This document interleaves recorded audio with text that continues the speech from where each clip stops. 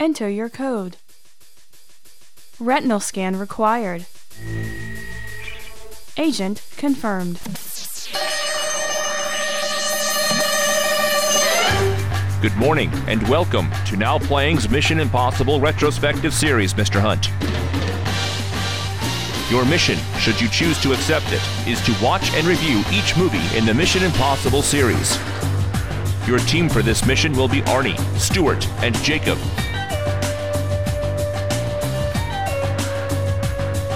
This mission will be dangerous, filled with top-secret plot spoilers and mild language. As always, should any member of your team be caught or killed, the Secretary will disavow all knowledge of your actions. This recording will self-destruct in 30 seconds.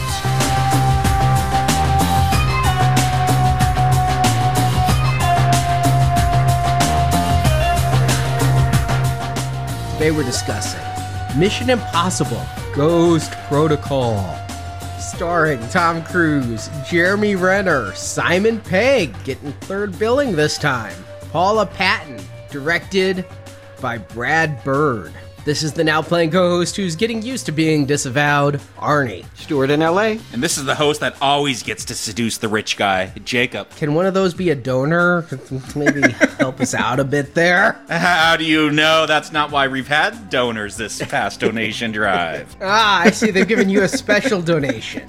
Yeah, it's the last couple hours, guys. If you're interested, we've got some other shows here. But we've also got some Mission Impossible, because next week we got Rogue Nation. We're at the penultimate episode, Ghost Protocol. I, of course, did not see this. They've gone with subtitles now. Rogue Nation and Ghost Protocol here. Yeah, no more numerals. Tom Cruise was a big push for that because he felt the last two were misnamed. Because they were the second and the third in the series? He thinks that they're standalone episodes, not sequels, and so you shouldn't have a number after it. He wanted to keep this like the Mission Impossible TV series. Every episode stands on its own, and every episode has a somewhat new team. That's how they did it in the 60s. That's how Cruise is doing it. So yeah, under Brad Bird's direction, Ghost Protocol. That's weird because this is the first one with continuity. That's kind of true. This is also the first one I'm watching new for this retrospective series. I saw part 3 on video, and overall I thought it was kind of forgettable. Time passed. 5 years passed, 5.5 before Ghost Protocol came out. And by that point, I'd seen War of the Worlds, and I was just kind of anti-Cruise. You know, when the first Mission Impossible came out, I was one of his most ardent fans, or at least a supporter of all his works, but skipped Valkyrie and... Oh yeah, and Valkyrie is a real candidate for worst Cruise performance. I mean, him playing a German with an eye patch, just talk about miscasting. Yeah, what an embarrassment there. Yeah, so the only thing he'd done between Mission Impossible 3 and 4 that I liked is Tropic Thunder, where I love him. But other than that, it was all misses for me. I even saw Night and Day. So I haven't watched this one. I never really felt like I was missing something in my life by not having seen it. But coming back, revisiting the first 3, I'm like, yeah, you know, I really like this series. I am now anxious to see part 4. Each one's been getting better. I really like Seymour Hoffman. Let's see what they got. And I have seen this one. I didn't see it in theaters. I got it on Netflix soon after it was available on disc because I had heard good things about it. I'm pretty sure it did really well. But more important to me, I heard that this is the one where they were letting Cruise bow out. Jeremy Renner was also in this film, and they were setting him up to take over the role. I know Renner would take over the Bourne series the next year. Yeah, all he has to do is be the next Bond, and he's got the trifecta. He really does. Hawkeye, I mean, yeah, he'll do your franchise, whatever it is. I think he's going to be Bridget Jones.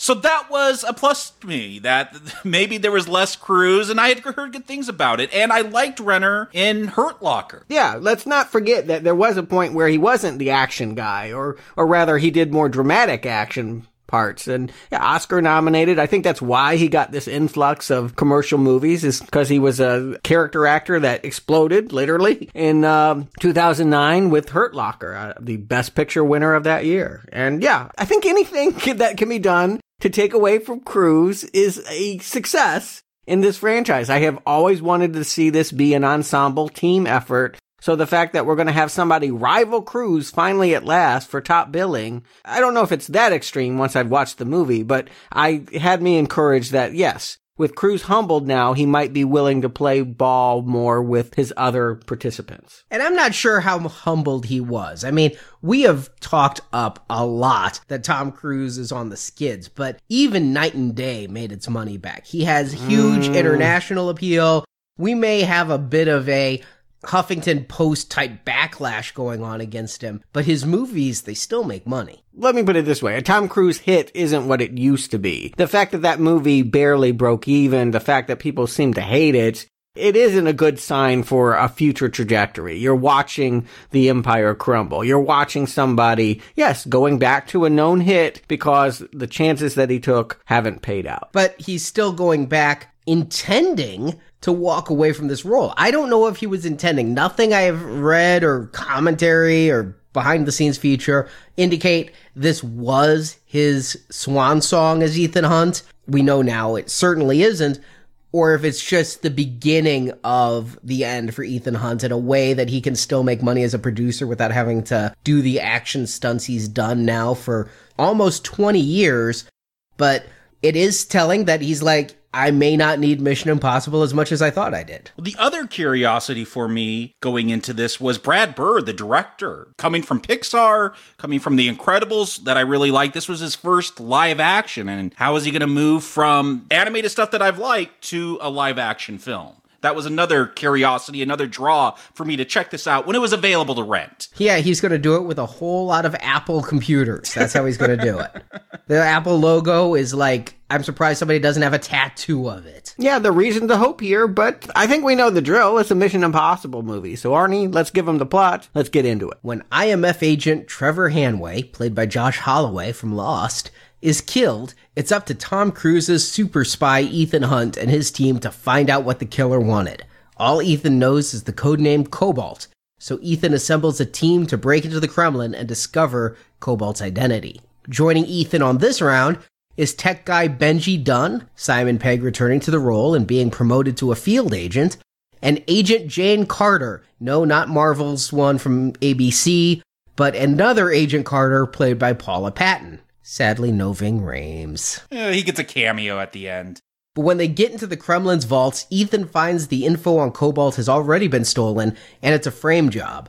A massive explosion goes off in the Kremlin, and the Russians believe Ethan and the IMF are responsible, bringing Russia and America close to war. Thus, the IMF secretary personally comes to Russia to smuggle Ethan out, but tells Ethan that the Ghost Protocol has been enacted. Ethan will no longer be part of the IMF, but upon his return home, branded a traitor in the media in order to stabilize relations with Russians. Oh yeah, who could guess? Tom Cruise going rogue. Where did they come up with this? He's going to get disavowed again? We never see this!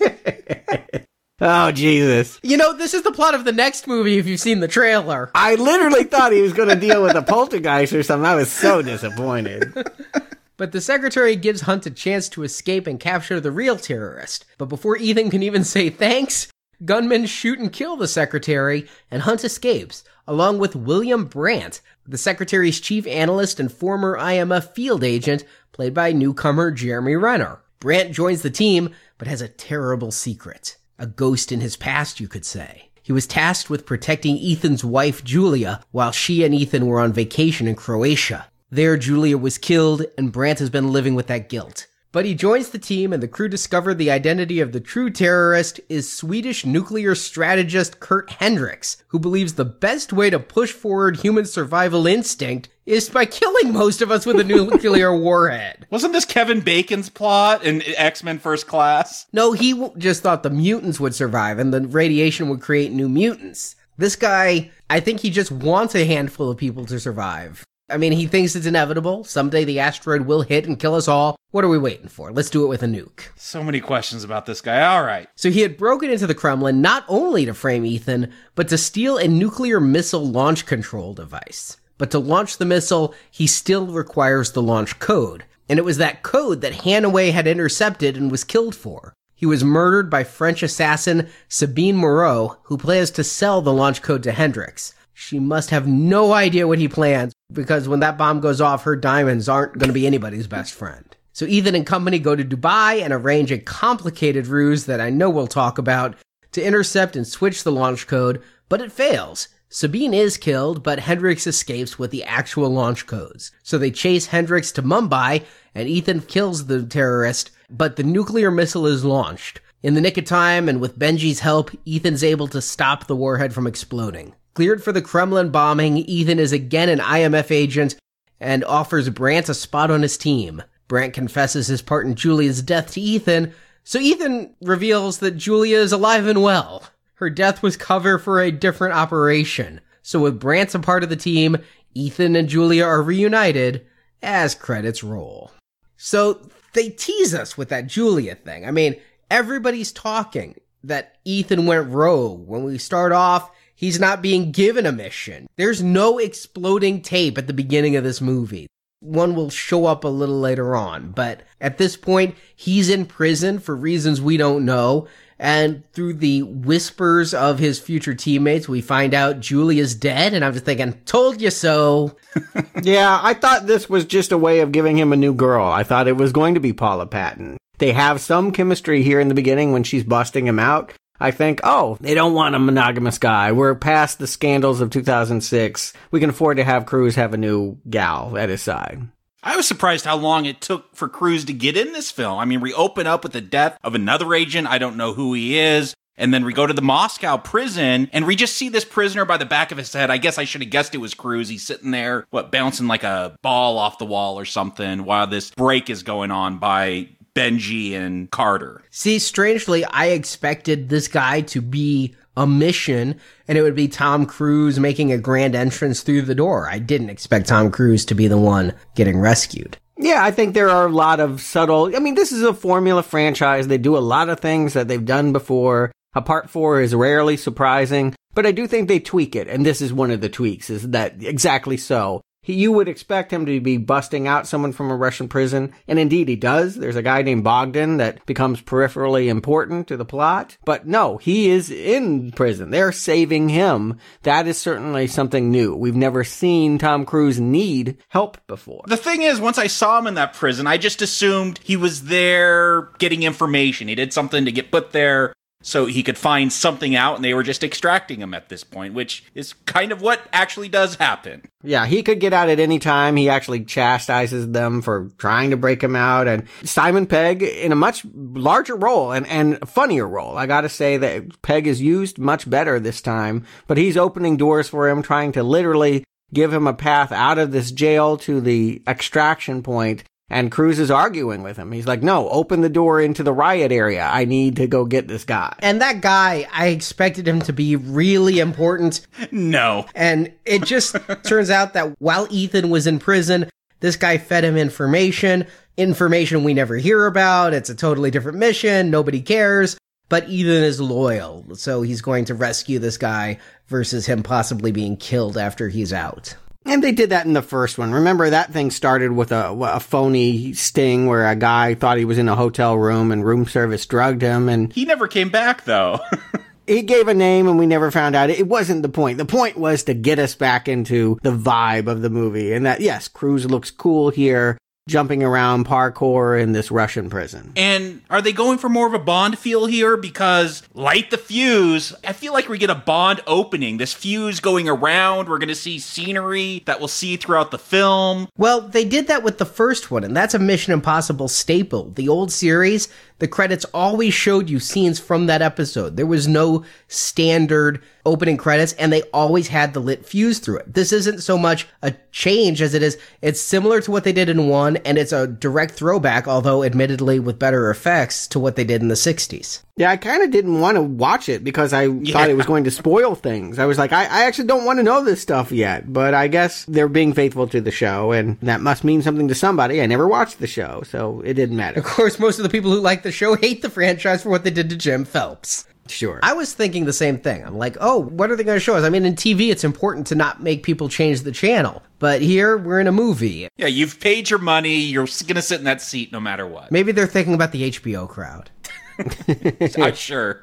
And the new team. I mean, I don't really know Paula Patton very well. I looked her up. I've seen some stuff she's done. You know her ex-husband. He's having some blurry line problems right now. Oh, she was married to Yes, sir. the son of Growing Pains actor Alan Thicke. That's true, yes. He wrote a whole album about her after he was caught having sex with other women. Paula was his last album. I can't believe you don't know all those wonderful hits about I'm Sorry I'm Such a Dog. No. I've seen her in About Last Night, and I thought she was pretty good in that. But I think the comedic Pierre stole the show there. I had seen Deja Vu, but she meant really nothing to me coming into this.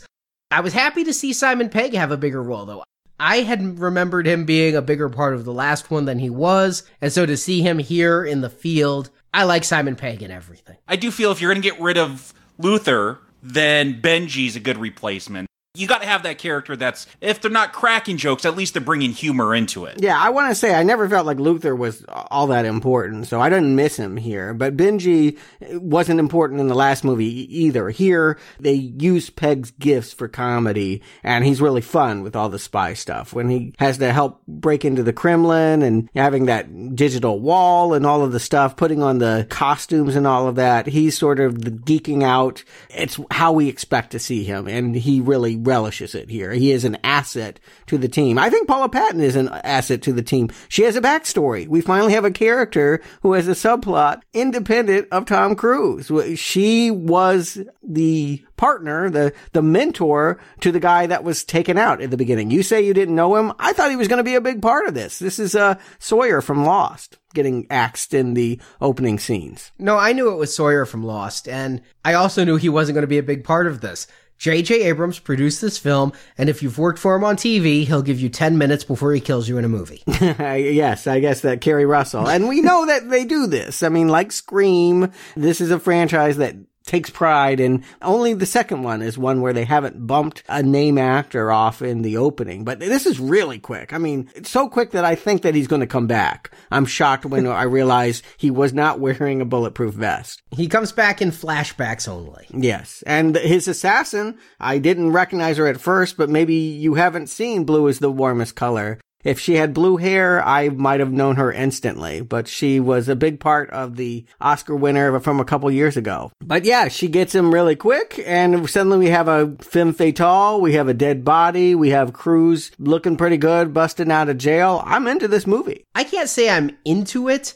I'm not out of it either. I'm appreciating that this is the first time in the entire series that we have intentional comic relief, though. These movies have been very self-serious, even before 9/11. But to have Simon Pegg here cracking jokes, I'm having more fun, but I can't say I'm sucked into the story. I'm rightfully confused. They're playing it close to the vest. I agree, Artie. I don't know what's going on. They're saying something about sweepers and that one Russian that Cruise helped get out. He's taken away. Who knows where he's going? We're hearing about Cobalt and Russian launch codes. And yeah, I'm still trying to figure out where is this going because I've just seen a lot of stuff in the first few minutes here. Other agents getting killed. I want to know what is the story. So I haven't been sucked in like I was last time with 3 that had that great opener. I think this movie has a storytelling flaw because I'm enjoying it when I watch it, but just to jump to the next day after I saw it, I found myself going, so what was Josh Holloway carrying that got him killed? Exactly how did all this fit together? What was going on to make this happen?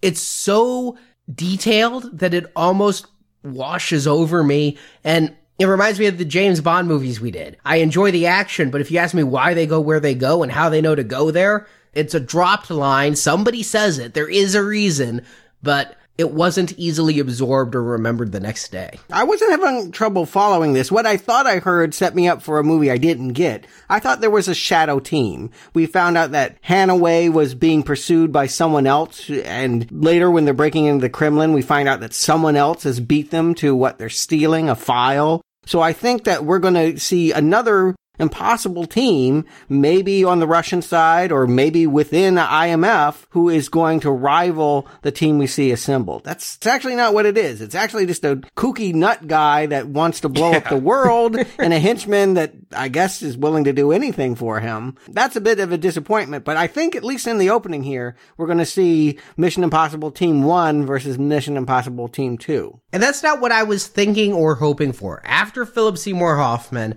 I'm like, give me a good villain. Give me a strong actor as a villain. Give me one who I enjoy standing up to Tom Cruise. Who's this guy and how do you pronounce his last name? Nyqvist? Michael Nyqvist was a flavor of the moment. He was in the original Swedish Girl with the Dragon Tattoo. He was the reporter main character. So the boring guy that got paired with the punk girl. The Daniel Craig role. Yeah, he made the same impression. I've seen that original Swedish version. Made the same impression in that as he did here. I don't know who he is. I don't really care about him. Yeah, this is a step down. I need a good villain, or at least a good actor that's going to draw me in. With one, I'll even go with the actress that played Max, or Seymour Hoffman in the third one. Here, yeah, he's bland to me. I don't care about him ever. Yeah, I'm with you. It is a flaw of this movie that they have such a underdeveloped villain. That not only is the actor not bringing anything to the part, but when we finally find out what he wants, and that's basically just to nuke everyone, it is as laughable as anything from the campiest Roger Moore era Bond.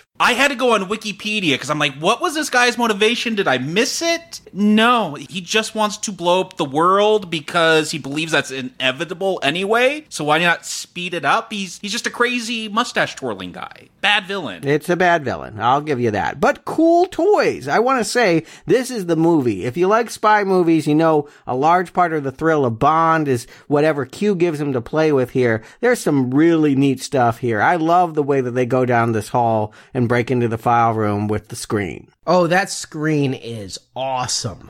Of course, being Brad Bird, it's powered by an iPad. Yeah.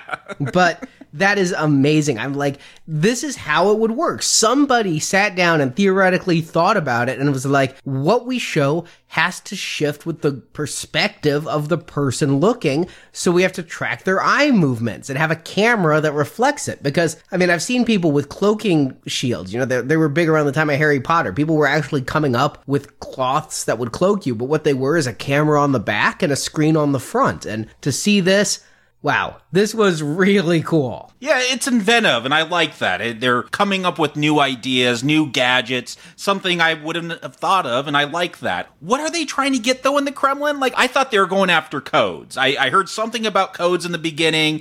There's Cobalt, this bad guy that wants codes, but it looks like they're going after a film strip. What were they trying to get? The codes were already taken. That is what Hanaway had in Budapest. That was the mission, to get the launch codes. That was taken by the French girl assassin. What they're going for is the information on who Cobalt is. They know the codename Cobalt. They don't know who it is. They find the Russians know who it is. Very lucky Cobalt happens to be breaking in at the exact same time. No, not at the exact same time, ahead of them. I think that he's got something to prove. I think that he knows something. I think it's another mole story. Yeah, I was going to say, is there another mole that we're going to have to find out about in the IMF? This is the only one that doesn't have a mole. And yet Ethan is still on the run. This time he's going to be running from KGB or whatever is after the KGB. It's no longer the Soviet Union, but you can tell this guy, Anatoly Sidorov, is old school. He is going to be incensed about the fact that the Kremlin blows up in a very spectacular way, giving us our Tom Cruise gets blown towards the screen scene that is now, I realize, as important as bungees and all of that.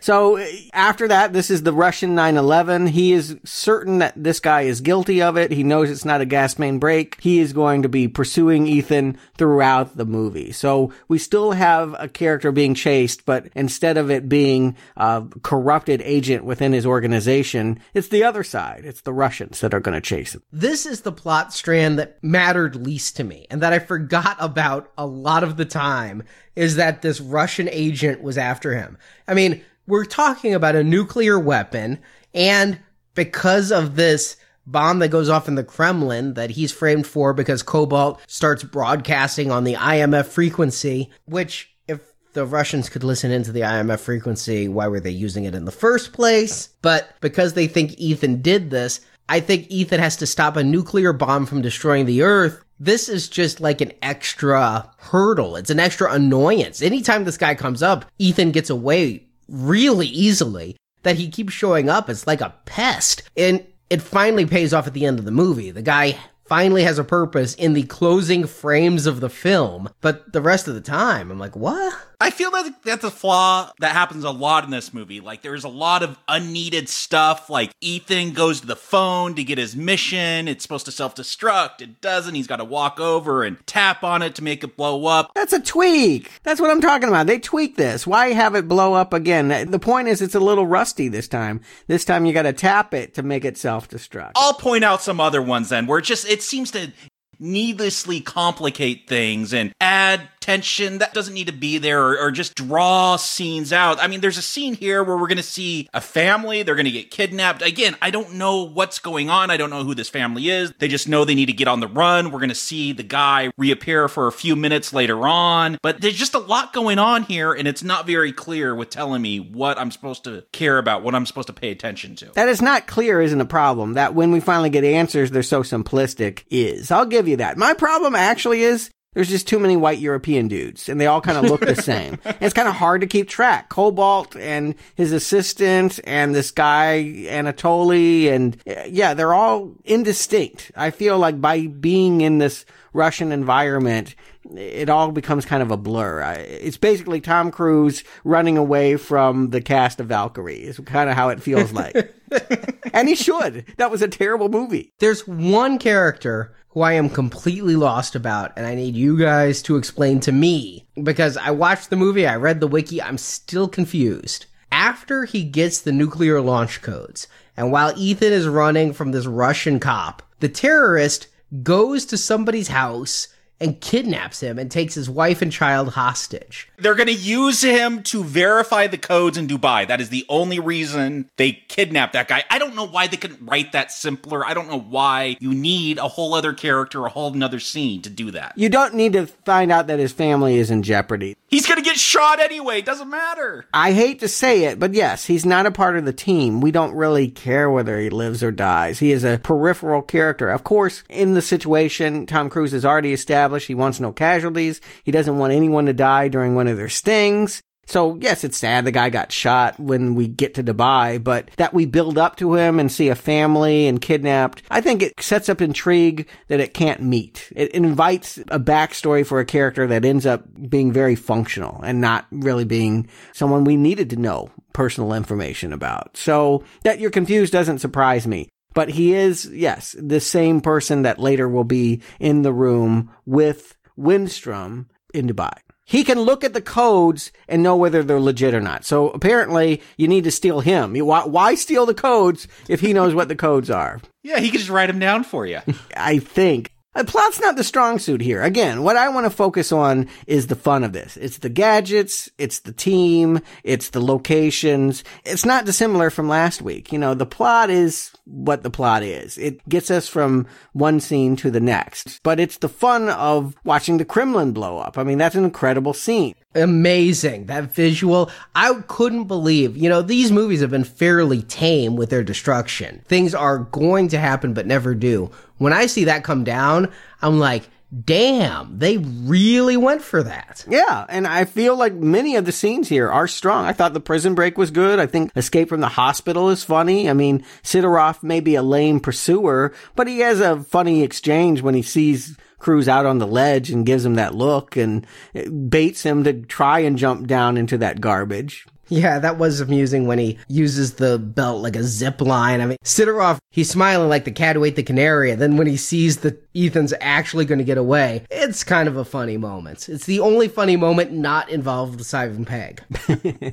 Agreed, but I just want to say you're right. I mean, if we're going to focus on plot, I think we're going to find a lot of boring characters with ill-defined motivations. And I feel this film takes a lot of time focusing on plot. That's the problem. Now, it depends on how serious you want to take it. I mean, up to this point, the only thing that matters here, all this really has done is establish that yet again, Ethan Hunt must go it alone, will not be taking orders like he ever did, that he and his team are going to have to ghost protocol it, or whatever the hell the code word of the day is. The entire IMF has been ghost protocol. The United States government has disavowed everyone at this point because of the bombing in Russia. That is what Ghost Protocol is the entire IMF is disbanded and the agents are all on their own. Yeah, the secretary's going to resign. Yeah, everyone's in trouble. When you blow up the Kremlin, you're really in the doghouse. But Stuart, what you're saying is, how much does the plot matter?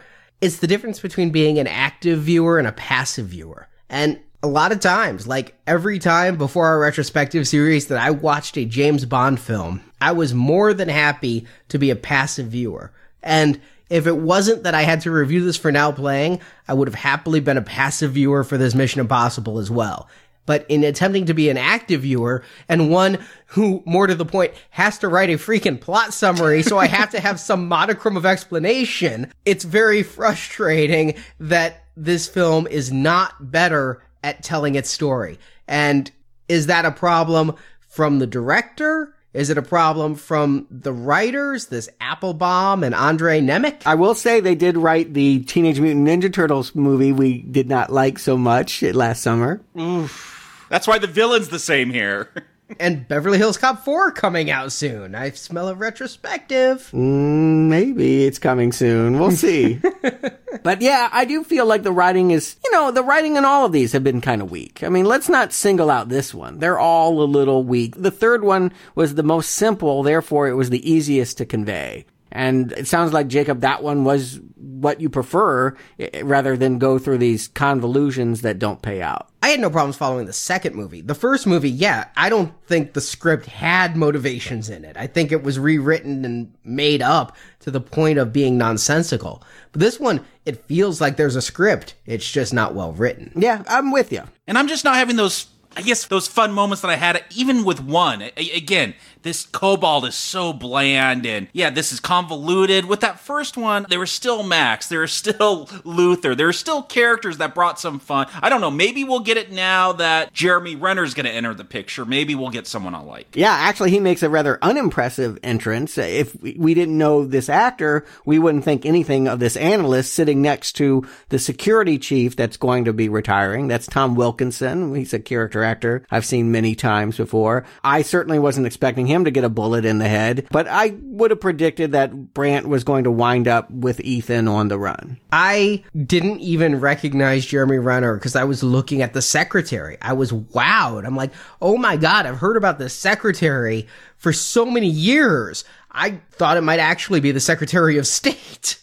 I didn't know IMF had its own secretary, and that he was there was blowing my mind, and I was so focused on him, I wasn't paying any attention to the analyst until, he starts actually running off some numbers and looking at stuff, and then I'm like, oh, that's Jeremy Renner. And I do like that Renner, he's doing a good job throwing you off that this is actually gonna be an action star at the beginning here. Well, it's Cruise. If Cruise is going to do all of that stuff, would they really give another guy that part? I think he is going to be the nerd that's going to, have all the info. He looks weak when the car tips over and they wind up at the bottom of a lake. It is for Ethan to figure out a way out as the bullets are flying. It's a dumb escape. And he even admits it. They even have a dialogue about, why did you put a flare on the dead guy and push him down the river? If this movie has one thing that I love most, it's the self-referential stupidity. Later on, Tom Cruise is going to hit a button and say, mission accomplished, which is so cheesy. And Luther calls him on it. Yes, exactly. They know, again, the tweaking. They realize when a movie gets into its fourth chapter, it starts to look like it's repeating itself. It starts to become a parody of itself. Here, they're doing their best to tweak it and to make formula feel fresh and funny. Is that why when they get to the train station, they're going going to go on a IMF train that looks like a regular boxcar, but hardy har har, they got to like jump and dodge things so they could get a retinal scan. Maybe you're seeing that as a self-referential joke. To me, it's just kind of annoying. It's just put in the code, get on the train, let's move along. It's 50 minutes in when we finally get Ghost Protocol put into action. It's taken a while to get here. I want to know what the plot is. Don't you think it's kind of Incredibles? I mean, Incredibles was a superhero family. It was mostly about the family dynamic. We are going to spend time on the dynamic of this team. It's the same people on the train that were at the beginning. They're not going to switch them up or kill people off. It's still Simon Pegg and Paula Patton, and now we have Jeremy Renner as well. I feel like the jokes would have played in Incredibles. I feel like it's the same touch. I agree completely. That's a negative for you then, isn't it? But, well, I recommended The Incredibles. Yes, I wanted to get back to that. Where do you stand on The Incredibles? I know that you were the least charmed of the three of us by it. Yeah, but I enjoy seeing this with live action. With 2 stars I enjoy, pulling slapstick physical comedy is fun. But when you mention The Incredibles, yeah, I could very easily see this being done by Mr. Incredible and Elastigirl using her stretch powers to get around these posts while trying to get the retinal scan. I'm amused here. Yeah, I'm with this movie. At no point am I not. I mean, I think that Bird's touch is evident and needed. I wouldn't have wanted another self-serious one like the third one, even though I saw it as the right movie for its time. The time has passed. We need to have a different vibe. I like that each Mission Impossible has its own character and flavor. Some of the flavors I didn't enjoy, but I appreciate the variance. I'm going to go a step further and say this is the best performance Tom Cruise has given in all 4. He's the most likable here. I will say he's got that long hair again. I haven't complained about it. It doesn't bug me here. So that's saying something with his performance. It's longer, but it's not that horrible cut. It's way better styled, yeah. He stopped going to great clips. I guess my problem is, yeah, this is stuff that would work in The Incredibles. The thing is, in The Incredibles, it wasn't about a dude nuking the world. And that's what the plot is here. That's what the bad guy is doing. He wants to blow up the world. Yeah, ironically, the cartoon had a more sophisticated villain than the live action movie. That's taking a twist I wouldn't expect. But yeah, I don't feel like we're thinking about Cobalt a lot. Honestly, maybe it sounds like you really were. You were trying to figure him out. I was spending time with the team. You know, I think that Ethan has some good moments here with Agent Jane Carter. You know, she has similar grief. You know, it's come to, at this point, we're starting to realize that Julia, the wife, may have been killed. And that Ethan has a similar sadness to him that Jane is experiencing, having just lost her mentor and maybe lover. I'm not sure what her relationship was with Hannaway, but I don't know. I finally am seeing Cruise interact with someone else on screen and it being meaningful for both sides. I feel like this is different. It's not a crazy concept to have a team movie where the ensemble plays off each other, but it's the first time where I feel like other team members matter and influence the story. Yeah, I wish I understood more about the villain, but I'm enjoying watching the heroes, especially when they get to Dubai. Yes. Yeah, Dubai is the best part of this film. Clearly, yeah. Yes, definitely the highlight. Literally high. Yeah, it's sad they had to go on. I wish they could have just made the climax here because it's where all the best stuff is. There was one thing I knew from the trailer is that Tom Cruise was going to end up climbing up the side of this spectacular skyscraper, which I assume is maybe real? Real. Yeah, I believe isn't it the tallest building in the world? It is the tallest building in the world, but they hung Tom Cruise out the 144th story of it. Yeah. No, Cruise does his own stunts. He's going to hang from an airplane in Rogue Nation, for real. For real? That plane took off? Yeah. Yes, that is real. Wow, it blows my mind, but they had like a half an hour feature. I would have just thought this was green screen, or they recreated the side of the building on a sound stage or something. I couldn't believe all the stories. There's great behind the scenes stories of this, but it freaked me out that he's up there. And as a person who's afraid of heights, even if this was fake, when they do that flyover of the top of the building and you're looking straight down, I wish I had seen this in theaters. I wish I had seen it in its IMAX presentation, because I probably would have gotten a little dizzy, and I would enjoy a film that affects me that way. I felt this was very effective. I normally don't think of myself worried that Tom Cruise is going to fall to his death, but here, there were a few moments, a few cuts where I was like, wow, this, the glove thing, it's funny. It gives Peg something to do, and yes, it gives Cruise a moment to really shine as an action star. I feel like, just a great centerpiece scene. I'm just like, do you shoot this first or shoot this last in case he falls? Who would have thought that opening for 2 would finally pay off as well, with him rock climbing? Right, exactly. He should be loving this. If this were the guy from 2, he ought to be like flipping and yawning and being like, oh, this is so easy. The irony is Tom Cruise himself was flipping. He was just having a ball out there. He had to be more subdued as Ethan. Oh, wow. Again, though, plot-wise, the reason he has to do this is because they got to take over the servers. They got to come in from the outside of the building. It will take too long to hack in. So, of course, cut the windows open, and they have these magnetic gloves, thankfully. We see Ethan before they fly off to Dubai. He's got suitcases full of stuff. Who knows what other kind of gadgets. The gadgets have really stepped up here. So now he's got Spider-Man gloves. I like that they're semi-defective. I wish I knew why they were semi-defective.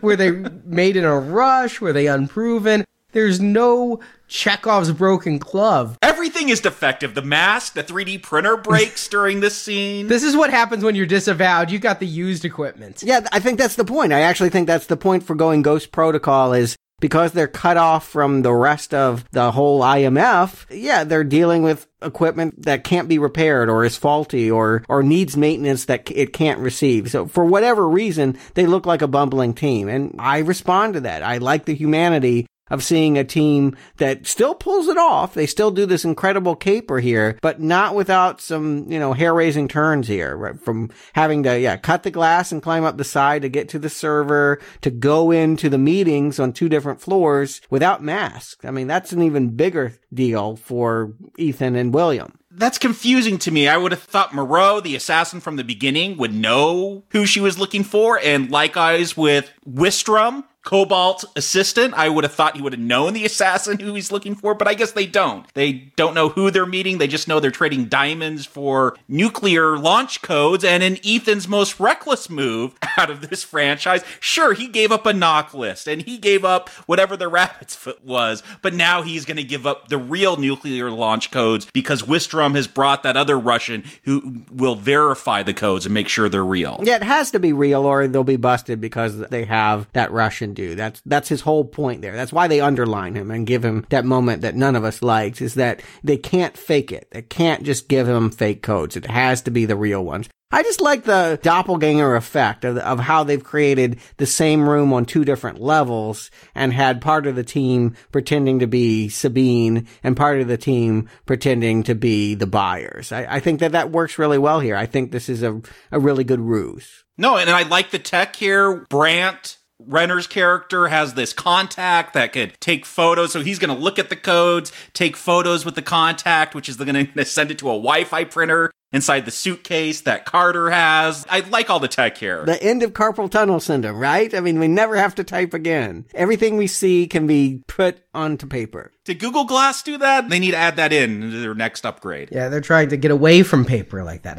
It'll all go to Google Docs. There you go. But no, I like this ruse a lot. I like Sabine. Again, I didn't know the actress, but she has a menace and an attractiveness. It's kind of a La Femme Nikita thing going on. Something about her eyes that give her this menacing look. Yeah. She's the best villain in the movie. Honestly, they should have made her the one. Honestly, she kills the guy at the beginning and she's real ruthless here. She makes the determinant once she has what she wants to kill these guys. I mean, she's just ruthless. I think she noticed the contact in Renner's eye. He kept blinking, and that's why she decided to kill him. Sure. But the fact that he had a special contact didn't necessarily mean that, it meant something was up, and that's enough for her to kill them. Yeah, she jumps to a few conclusions there. I feel like her modus operandi is kill first, ask questions later, and that's why we like her. is she has that scariness that we want from a classic Bond villain. She feels like she could be a foe for 007. She has a understandable motivation. She wants her money, not she wants to kill everyone on the planet for reasons unknown. Yeah, and I like the way they pair her against Agent Jane. I think that Carter has a reason to hate her because she liked Hanaway, and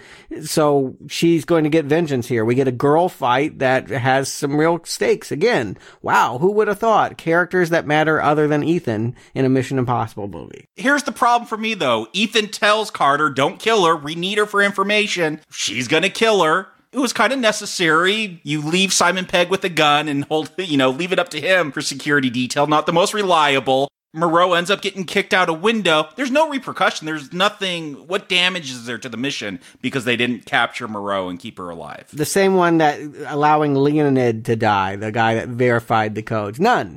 Exactly. None. I think Ethan just hates death. I think that he likes his missions to be neat and clean. You knock him out, but you never kill him. And to my point about how this film, it just makes things endlessly complicated. It's not just that Ethan's got to catch Wistrom because he has the real launch codes now, but now that KGB Russian cop is also there chasing him, and there's a sandstorm coming in. That sandstorm looks cool. It's cool. I thought for sure that was going to come into play when Cruise was scaling the building because Simon Pegg said, oh, it's so far away, don't worry about it. And Simon Pegg's never been right. So I thought for sure it was going to hit him on the side of the building. And when it doesn't, I literally forgot about it. And when this chase begins and the sand's coming out, I'm like, oh, they're really doing it. And the way it's filmed is really great. I mean, it could have been shot on a soundstage the size of my bedroom for as much visibility as you have, but it works. It adds a sense of claustrophobia. This movie had just been so open 144 stories up. To have this car chase and Cruise having to wear a mask to stop the sand, it is a wonderful contrast that keeps me engaged. Yeah, no complaints with anything here in Dubai. I think it's great. And a good comparative. I mean, we just saw a very similar scene in Furious 7 here. And this just goes to show you leave spy work to the real spies, not to the carjackers. Or shoot more films in Dubai. Though Sex and the City 2, that may disprove that theory. I'd be fine with more Dubai movies. I think it's a neat location, and I'd like to go myself one day. Yeah, can we just visit a set of a movie in Dubai? Because I'd just like to hang out. Indeed. Why, though? I feel like I'm the one asking a lot of whys. I know where you're going, and I don't have an answer for you. Why did Hendricks wear a mask to be disguised as Wistrom? What does that do for the movie, for the plot, for anything? I guess he didn't trust his own assistant to get the codes. But the guy's like a foot taller than him. I mean, it must take real prosthetics to pull this off. I don't know. Stilts. I thought this is when we're going to find out who the mole was because, yeah, you get that moment where Ethan's holding part of a mask and you're like, oh, that's someone important. No, it's just this generic bad guy that we're chasing anyway, that we wanted anyway. He's making it easier. Jacob, the difference between a good and a great movie is a great movie does have answers for you. I don't think this is a great movie. I think this is good fun. And I guess that's what I want to stress here.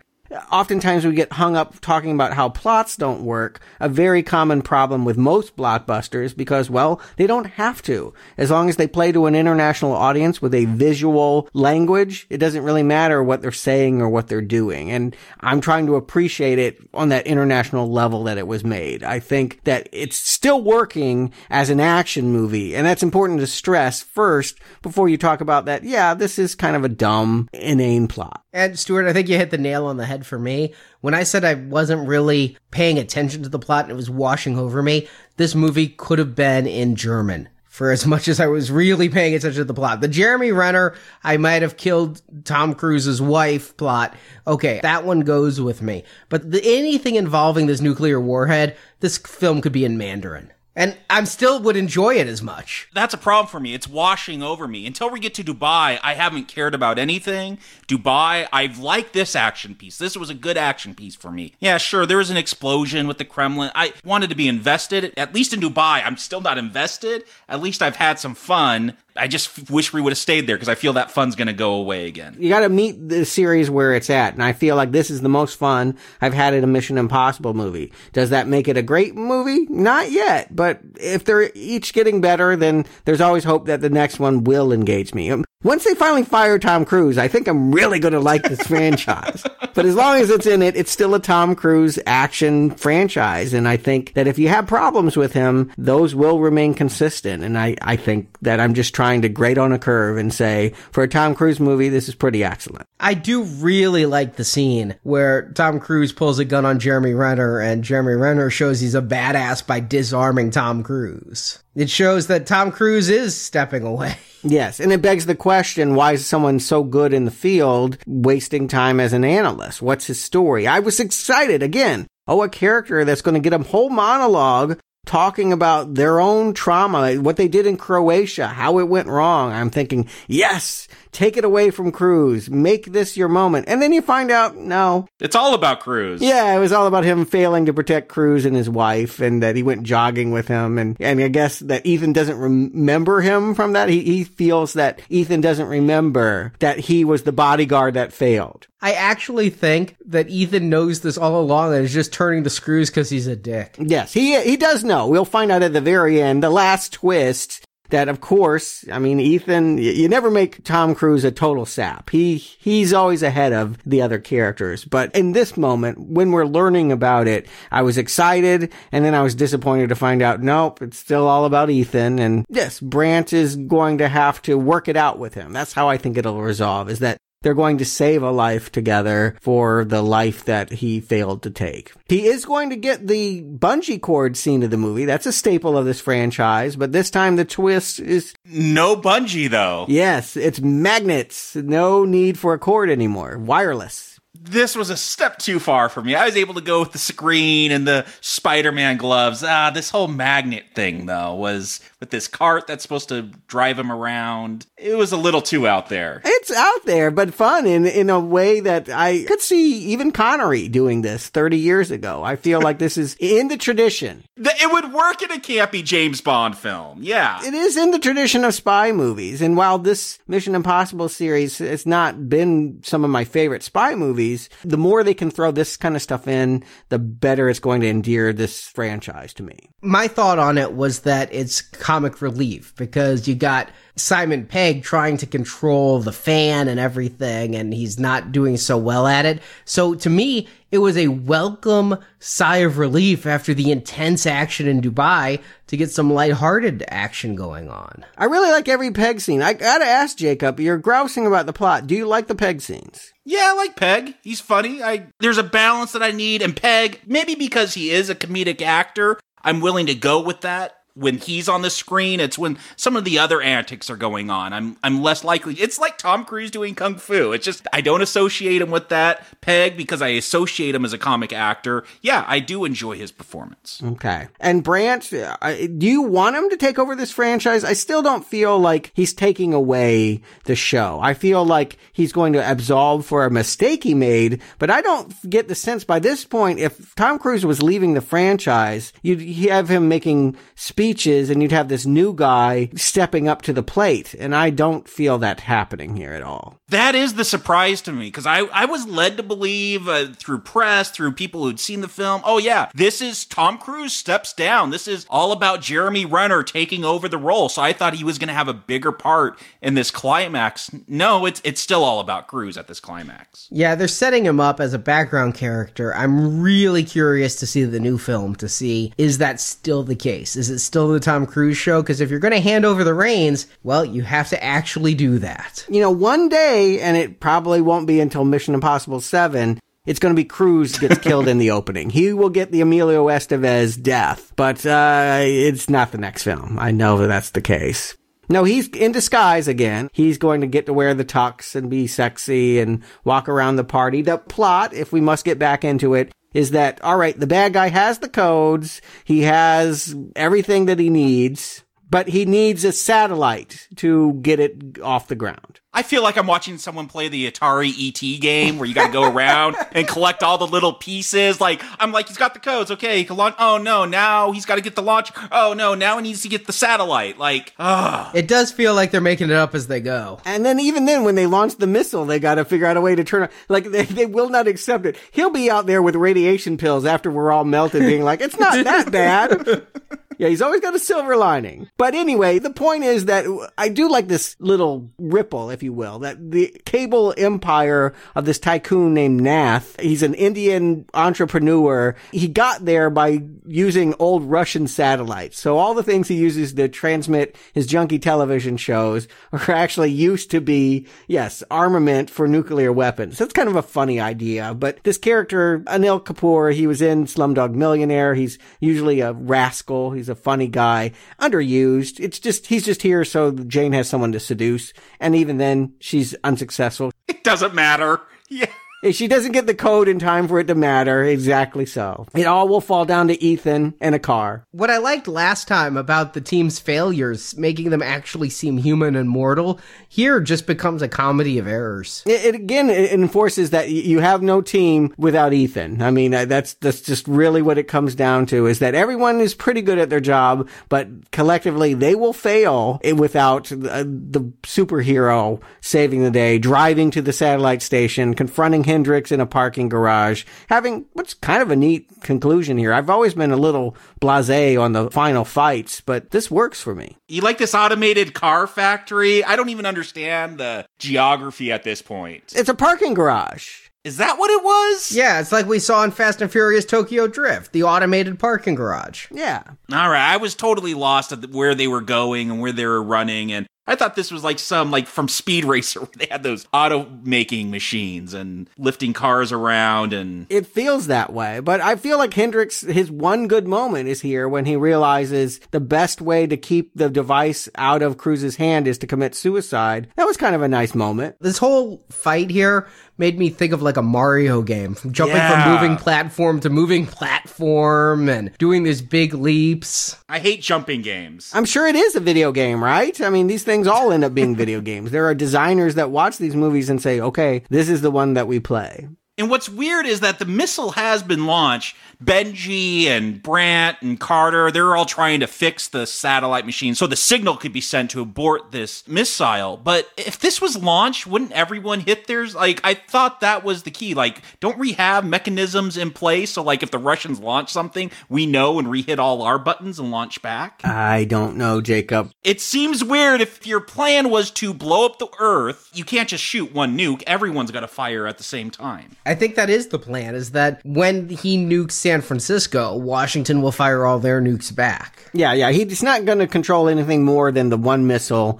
that's going to presumably hit the transatlantic building in San Francisco. And instead, it's deactivated at the last second, bounces off it, falls into the bay. Yeah, I couldn't follow why Benji was doing what he was doing and how he was doing it. But of course, like every comedic person in every movie ever, hell, like Nick Frost in Hot Fuzz, he was funny the whole time, but at the very end, all of a sudden he can kick some ass. He gets the shot in. I could buy that more than Julia, Ethan Hunt's wife in the last film. At least he's a trained agent. Yeah, you just never see the trained agent in him. I've really enjoyed him when he's whispering under his breath as they're going into the Kremlin. You just see him as a goofy presence, and then that he brings the lethal force. I really like that turn. It's cliche, but I'm a fan of Simon Pegg, and so to see him do it, I'm for it. He actually has a bigger point in all of this. He saves a life. Yeah, his skills are put to use in the right way, and the movie's better for him being a part of it. And you couldn't say that last movie. But maybe like Jeremy Renner. They introduced Simon Pegg last time, made him a bigger part here. They're introducing Jeremy Renner this time. Maybe he'll actually co-star in Rogue Nation. Who knows? I don't know. I haven't seen the cast list. I haven't seen anything except Cruise hanging off the side of a plane. Is he coming back? Can he do this? I feel like there's going to be some lawsuits. He can't be Jason Bourne and Mission Impossible and Hawkeye. And you got to stop him at some point. He can't be every spy. He's not James Bond yet. He should be the new Felix Leiter. I feel like he might be done. Honestly, this feels like, yeah, he could be a part of their team next time. Or it could just be the story about someone who realized, oh, I didn't kill your wife. I'm so glad. Spoiler alert, he comes back in the next one. Oh, okay. Well, thanks. Is he an Emilio? or is he a peg, though? That's what we're wondering. Is he going to last? Yeah. Hey, there you go. I'm going to stick with that. I think he's dead meat. I do not believe Jeremy Renner is going to have a major role in the continuing of this franchise. Well, what about this end here? Luther shows up in a cameo. I was really happy he keeps the streak alive, even if it's just a cameo. Cruise cannot best Ving Rhames for the number of Mission Impossible movies. Ving will show up for one scene. I'm glad it meant something to you. He's kind of funny here. He's basically mocking them as they're all celebrating in San Francisco about being alive. I'm more confused about what happens after this powwow. Of course, Luther is still a part of the team. Of course, Jane is still a part of the team. And eventually, Branch is going to realize that he can be a part of the team. But what does that mean for Ethan and his marriage? I don't actually understand what I'm seeing in the last moments of this film. She's there in scrubs, going into a restaurant. I know she works in Washington, D.C., so she has been moved to San Francisco. Does she know that Ethan is going to be there? Do they see each other on every other weekend? How is this working? I took it as he and she are together under deep cover. So she's there, he's there, and they meet up clandestine, but that's not much of a marriage. I don't know. It's all very weird. She's pretty touchy-feely with that other orderly she's going to that bar with. It's like she just got off of work. So, at Fisherman's Wharf, no less. I'm like, why would she go there if she was a local? And she wasn't a local last movie. But she smiles at Ethan. She looks at Ethan and smiles. Yeah, but she doesn't know he's there. It's a smile of recognition. It's a smile of, oh my God, I didn't know you would be here. So, to which I ask, what are you doing here? But I guess I'm glad she's here. If they're going to tell us that she meant so much in the last movie, it's the right impulse to have her still mean something in this movie. And it would have been wrong to kill her off or just write her out. I'm looking very much forward to next week's movie to explain this to me. I don't even know if she's in it, but if she's not, or if she is, you can't just not mention her. Not after 2 films. Yeah, they'll address it in some way, and hopefully in a plausible way that's acceptable, but it does beg question. I guess Cruise still wants to be thought of as a monogamous, sane, family man. Which means Jeremy Renner's gonna get all the chicks. Yeah, we'll see. So Jacob Stewart, do you recommend Mission Impossible Ghost Protocol? Jacob. I get that sometimes we're great on a curve. Fast and Furious, not really your thing, but does it satisfy a few criteria where you could probably give it a recommend? That's what I struggle with this particular one. It's right in the middle for me. There's nothing I super hate about it. It's got a plot that makes no sense. We saw that with 1. But, man, it really doesn't make any sense. It's got a bad villain. Well, we saw that with 2. There's a couple of great set pieces. I really only like Dubai. Most of the time I found myself disengaged with this film, though, because I thought the plot was supposed to be important, but it's not. We're supposed to be taken in by these action set pieces. And with something like The Fast and the Furious, well, when we got to those last 4 films, yeah, I was able to get into those stunts and kind of just go along with all the silliness. Here, it's a shift in tone that I wasn't prepared for and I never bought into, with some of the funnier aspects that the director who did The Incredibles, yeah, you'd expect him to bring in here. And at the end of the day, I was bored throughout most of this, and I kind of just washed over me. I remember the first time I watched this film. By the time we got to Mumbai and we got to that parking garage and Mario leaping from platform to platform, I just didn't care anymore, and that's how I felt again watching it. So it's a weak not recommend for me. Stewart. Not recommend. Okay, well, this is the best of the bunch. It's a recommend, but I get ambivalence. I do feel that way about the whole franchise. To be quite honest, when I think about spy series, I like the Ocean's movies better. I like the Die Hard movies, at least part of them, better. James Bond, the Daniel Craig era, this has nothing on that. Jason Bourne, we haven't covered him yet, but I'm willing to bet that most of those movies are better than most of the Mission Impossible movies. It's just sort of an inferior franchise, largely because it's built around the ego of Tom Cruise. And I honestly think that he is the asset and the negative. How you feel about him is how you're going to feel about this movie. That said, this team makes him better. This is the best Cruise performance of the 4 movies. This is the best team. This is the best movie. It's got the best gadgets. And no, it doesn't have the best villain. It's got a shitty plot, and it's got an incomprehensible, simplistic villain that takes away a large part of why you'd get emotionally, mentally invested. But for a lark, and this series is nothing if not a lark, it's a lot more fun than the movie last week. And I think that it is, as you promised, Arnie, getting incrementally better with each film. It has me hoping for a lot next week with Rogue Nation. Maybe that'll be a strong recommend. This is just a recommend. I see both of your points. Compared to part 3, this is a step down in terms of storytelling. We're almost, in regards to the villain and his motivation, back to part 1 storytelling. As why did Jon Voight shoot his wife? I have no freaking clue. So that is a negative. But the positive is the supporting cast has never been better. You look at part 1. All right, part 1 did have Jean Reno and Ving Rhames and Jon Voight, but half of them were evil. In part 2... What team? There was that Billy guy. Some Ozzy drove a helicopter. You're gonna go with Billy? Yeah, exactly. That was a non-team. Part 3, he had a decent team, but they weren't very memorable. I liked Luther, but he kind of still sat back at the computer as he always does. This time, you got Simon Pegg and Jeremy Renner. I can't say Paula did a whole lot for me. Her cleavage was nice. Oh, yeah, she did something for me physically. The character. Yeah, I liked her. I liked her story, too. I mean, it's a simplistic one, but her feelings for Hannaway, it gave her something. Yeah, she was something, but they still haven't gotten a great female agent in these movies. They still kind of make them decorative versus effective. Everything is decorative for Cruise. I'm telling you, it's all jewelry for the Cruise man. Well, she could sit on my hand anytime. But Pegg and Renner really elevate this movie's cast, and I think this has the best action scenes of the entire saga, with the high point literally being in Dubai. Yeah, that's true. The best action. You gotta admit, Jacob, this is the best action. Dubai. I like Dubai.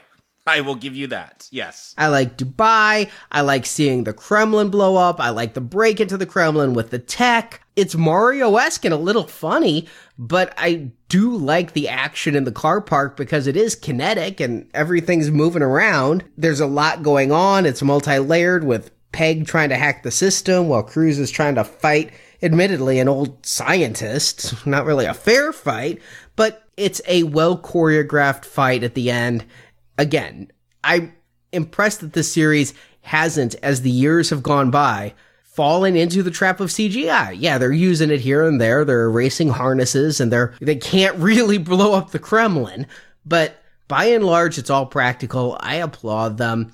Best of the series, but still not a strong recommend. It's just recommend. And if they could bring this action and a coherent story, this would have a strong recommend. Yeah, I don't know much about the one next week, but it doesn't have to break a sweat to give us a better story or a villain. Well, it's written and directed by the writer of one of my all-time favorite movies. The writer-director is Christopher McQuarrie, who wrote The Usual Suspects. If anyone can pen a tight script, I think it's him. Okay, we'll see. I'm open-minded. I want to see the movie. As for if he can direct, I have no freaking clue. Sure. Well, I mean, I think that they take on novices here. J.J. Abrams, his first movie. Brad Bird, his first live-action movie. McQuarrie, yeah, I think he'll be okay. I think the team built around making these movies successes at Paramount is strong, even if they're not as strongly represented on screen. Behind the scenes, I think he'll do okay. I have a good feeling that we're going to get something at least comparable to this week with Rogue Nation. I have no idea what to expect. I've seen one trailer. Yeah, I've seen one trailer,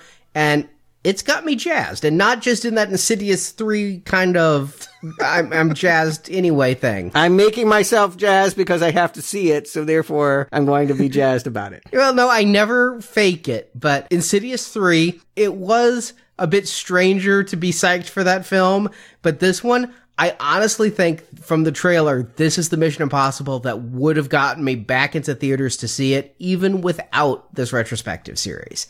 with Christopher McQuarrie. Now, I've not seen Jack Reacher. Have either of you? Yeah, I saw it. No, but I heard good things about it. Because McQuarrie directed that too. So with McQuarrie and Cruise in there, that's probably our best guess for quality coming into this. Okay, it was like an episode of NCIS with a really good car scene, and Cruise was miscast. It was okay. It was all right. Well, I'm hoping they can do better 3 years later after a lot of work on the next Mission Impossible. I'll admit it. I'm just killing time until Spectre. Really, honestly, honest to God, this whole Mission Impossible, I'm like, I want to get back to Bond. I'll be honest with you. But yeah, this will be a good amuse-bouche. Let's see what Cruise can do. And I'm liking this series so much more than most of Bond. There's no film as good as Skyfall or as good as Casino Royale. Or GoldenEye. I mean, Yeah. I like Quantum of Solace better than any of these movies, but hey. ooh.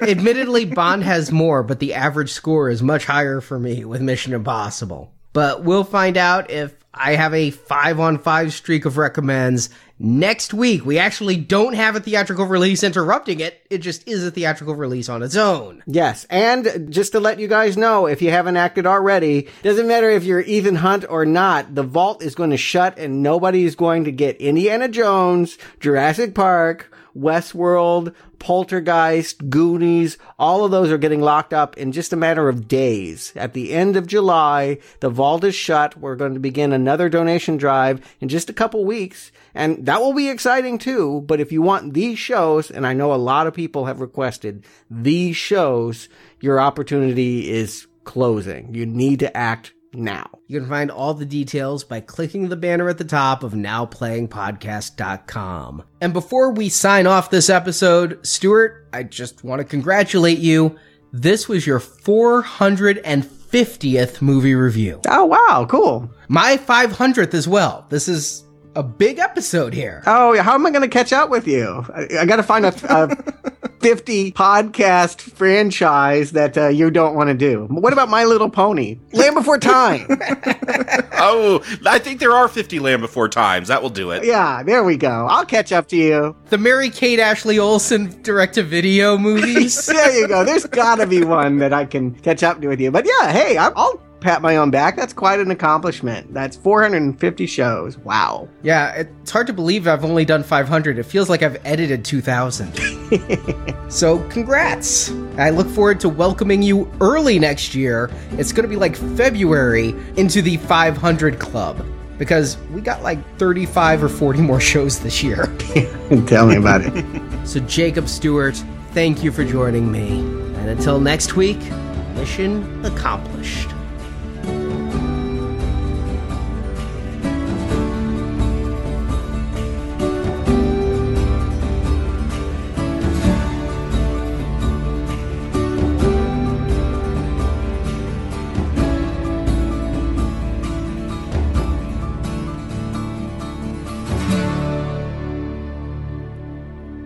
The president has invoked Ghost Protocol. We're shut down. No satellite safe house, support, or extraction. Thank you for listening to Now Playing, and we hope you've enjoyed this episode in the Mission Impossible retrospective series. Seems we have a lot to talk about, don't we? Come back to NowPlayingPodcast.com each week for another Mission Impossible review, culminating in a week of release review of Mission Impossible Rogue Nation. But have you been away so long you've forgotten how good we are? Also at NowPlayingPodcast.com, you can find reviews of hundreds of other films, including the Avengers films, Rambo, the Ocean's 11 films, the Batman movies, and more. I am gagging for it. While at NowPlayingPodcast.com, be sure to join our forums, where you can discuss this review with other listeners. Where else am I gonna go? You can also follow Now Playing on Facebook, Twitter, and Google+, where we post announcements of new episodes and where the hosts post written movie reviews. Links to our social media pages are at NowPlayingPodcast.com. Oh, that was nothing. That was fun. That's fun.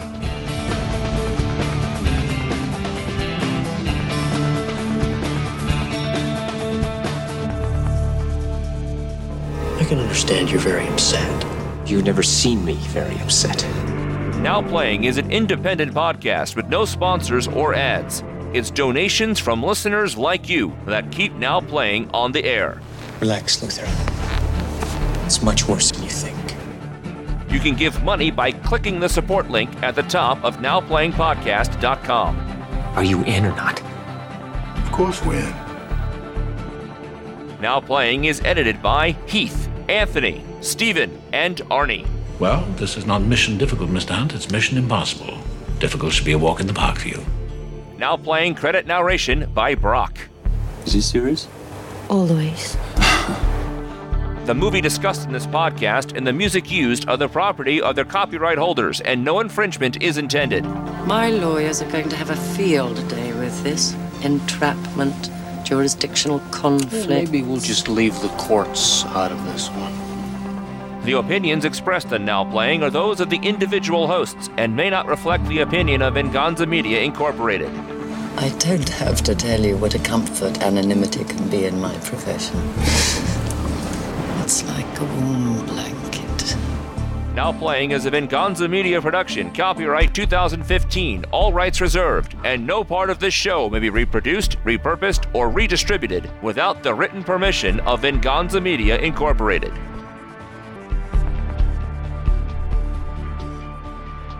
We were unprepared, in the dark, disavowed. And the only thing that functioned properly on that mission was this team. I don't know how we ended up together.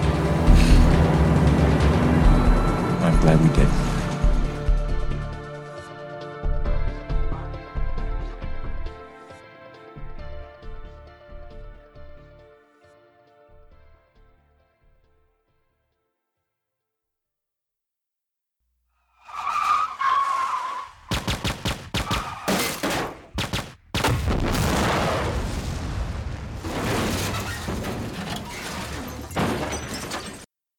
You read that comic, or do you know blue is the warmest color? No. Must be a French comic or something. Yeah.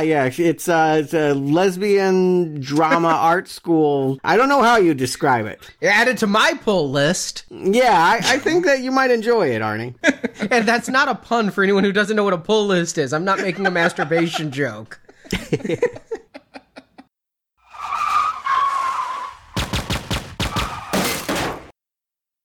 You know, Stuart, this reminds me of when we used to play Dungeons and Dragons. You would always add a twist so I could never hit my goal. To be discussed at another time. Perhaps on Dungeons and Dragons, should we ever cover that movie. But anyway, the point is that...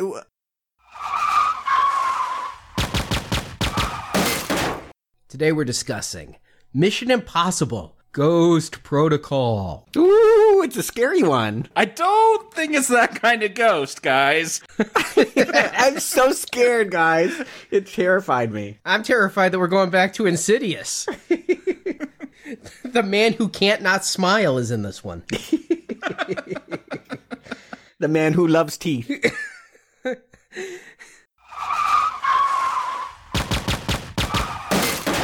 Who believes the best way to push forward human survival instinct is by killing most of us with a nuclear warhead. I wasn't laughing, I actually was choking, but...